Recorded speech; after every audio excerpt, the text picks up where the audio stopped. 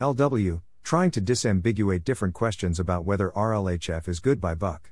Welcome to the Nonlinear Library, where we use text-to-speech software to convert the best writing from the rationalist and EA communities into audio.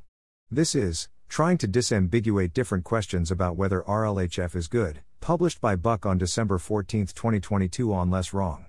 A few of the words in this post were written by Ryan Greenblatt and Ia Kotra.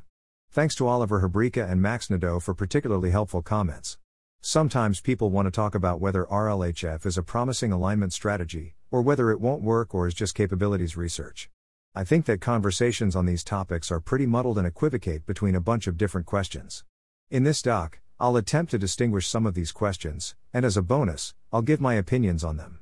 I wrote this post kind of quickly, and I didn't have time to justify all the claims I make. I hope that this post is net helpful anyway. I'm sympathetic to claims that alignment researchers should err more on the side of writing fewer but better posts. Maybe I'll regret making this one now instead of waiting.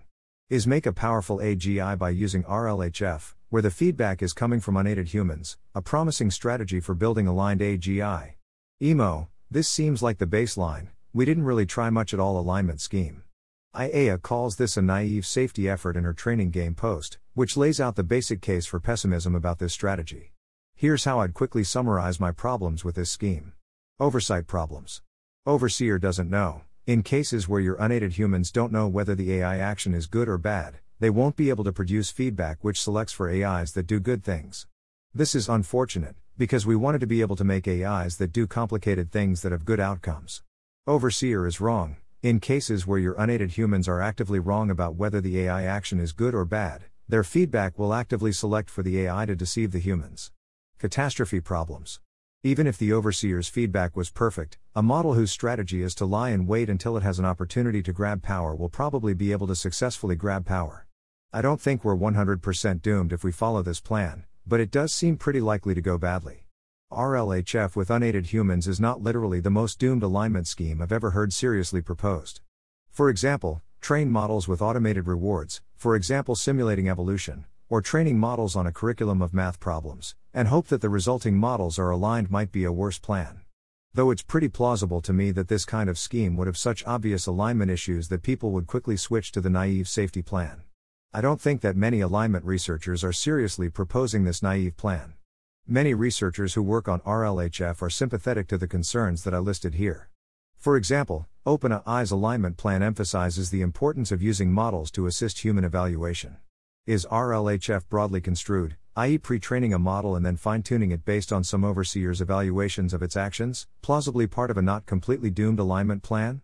Emo, yes, we are very likely to want to make powerful models by fine-tuning models based on overseer feedback, because fine-tuning models using preferences over their outputs is a broadly applicable strategy that can be used in lots of ways.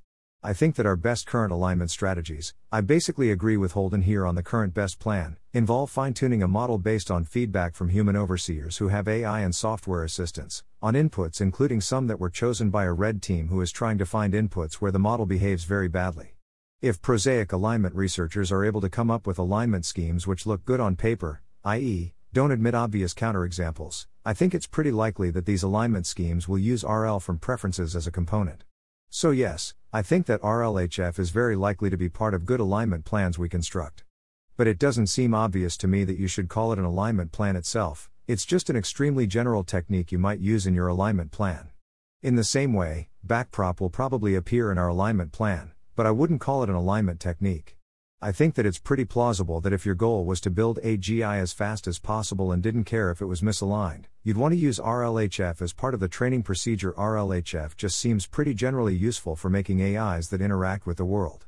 Am I being unreasonable by using RLHF to refer to RL on any kind of overseer feedback?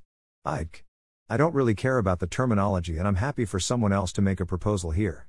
In practice, people seem to use RLHF to refer to RL fine-tuning of models based on some overseer's evaluation of trajectories, regardless of whether the overseer is an unaided human or not. Isn't that broad class of plans, where you fine-tune a model based on some overseer's evaluations of its actions, really scary, because they're selecting for models that look aligned, and so if you fail to align your model, it will act aligned and so its misalignment will be hard to detect. Yep, I agree with this concern. Ia calls this playing the training game in her post. but I'm not really aware of any compelling alternatives to this class of plan. Training a model based on a reward signal is basically all of machine learning, and so if you wanted to have an alignment strategy that's competitive, I don't see what else you can do. I'm optimistic about various strategies that we can use to make it hard for models to be subtly misaligned in dangerous ways, for example the proposals mentioned in Holden's doc here. If we research RLHF more and then find improvements to it, for example we find ways to make the fine-tuning more sample efficient, will we then have a really solid alignment plan? Surely not. RLHF research won't solve the whole problem on its own, because it doesn't help with the oversight problems and catastrophe problems listed earlier. That said, there's some possibility that we have proposals for the oversight problems and catastrophe problems, and the bottleneck on using them is that our RLHF isn't sample efficient enough. For example, suppose that in order to align our model, we only needed thousands of labels and critiques from a crack team of our best labelers. We'd be in a much better situation than if we needed millions. And so in the year of AGI, I'd like it if RLHF was more sample efficient. But increasing the sample efficiency of RLHF also might mean that AGI happens earlier, which might be bad. Does it ever make sense to do empirical research on training schemes which you don't think are a complete solution to the alignment problem? Yes, I think it makes sense to do alignment research on training schemes that aren't complete alignment solutions. I think most alignment research fits into one of the following two categories, both of which seem worth doing even though they aren't complete solutions. The topic of your research is not a complete alignment solution, but might fit into the alignment plan and make things marginally better. The topic of your research is not a complete alignment solution, and won't even fit helpfully into the current alignment plan, but it is a prerequisite for research into other alignment techniques that would contribute to the alignment plan. Did it produce any value to write the first papers applying RLHF to deep models? For example, Cristiano et al. 2017, Ziegler et al. 2020. It produced some value. I think the case for this work is basically we are eventually going to need to learn how to do RLHF, and we'd rather develop the early versions of these techniques early, because making RLHF happen somewhat earlier will probably mean that these techniques are somewhat more mature by the time AGI is developed. I buy this argument a fair amount. I'm not sure what better empirical research these researchers could have done at the time. CIA's comment here on the motivation of early RLHF research. Has RLHF work so far caused massive net harm, by making it easier to commercialize AI systems, because that increases AI investment, which hastens AGI, which reduces the amount of alignment research which has happened by AGI? I'm not sure. I think it's quite plausible that RLHF work, most obviously the recent work making ChatGPT, but also earlier stuff, has caused a notable counterfactual speed-up of AGI development, and this seems probably bad. That said, I'm less convinced than the median less wrong commenter that speeding up AGI is bad right now, mostly because I partially agree with the argument in the first bullet point here. Should we do more research on improving RLHF, for example increasing its sample efficiency, or understanding its empirical properties, now? I think this research, though it's not my favorite kind of alignment research, probably contributes positively to technical alignment. Also, it maybe boosts capabilities, so I think it's better to do this research privately, or at least not promote your results extensively in the hope of raising more funding. I normally don't recommend that people research this, and I normally don't recommend that projects of this type be funded. Should we do research on alignment schemes which use RLHF as a building block? For example, work on recursive oversight schemes or RLHF with adversarial training? This kind of research is promising and I expect a large fraction of the best alignment research to look like this. Is RLHF more dangerous than using prompt engineering or filtering or other methods to get a model's outputs to be more useful to us? RLHF is basically a way to take a pre-trained language model, which just tries to predict what word would come next if it encountered this text on the internet, and get it to use all its knowledge to do more useful tasks instead of pure prediction.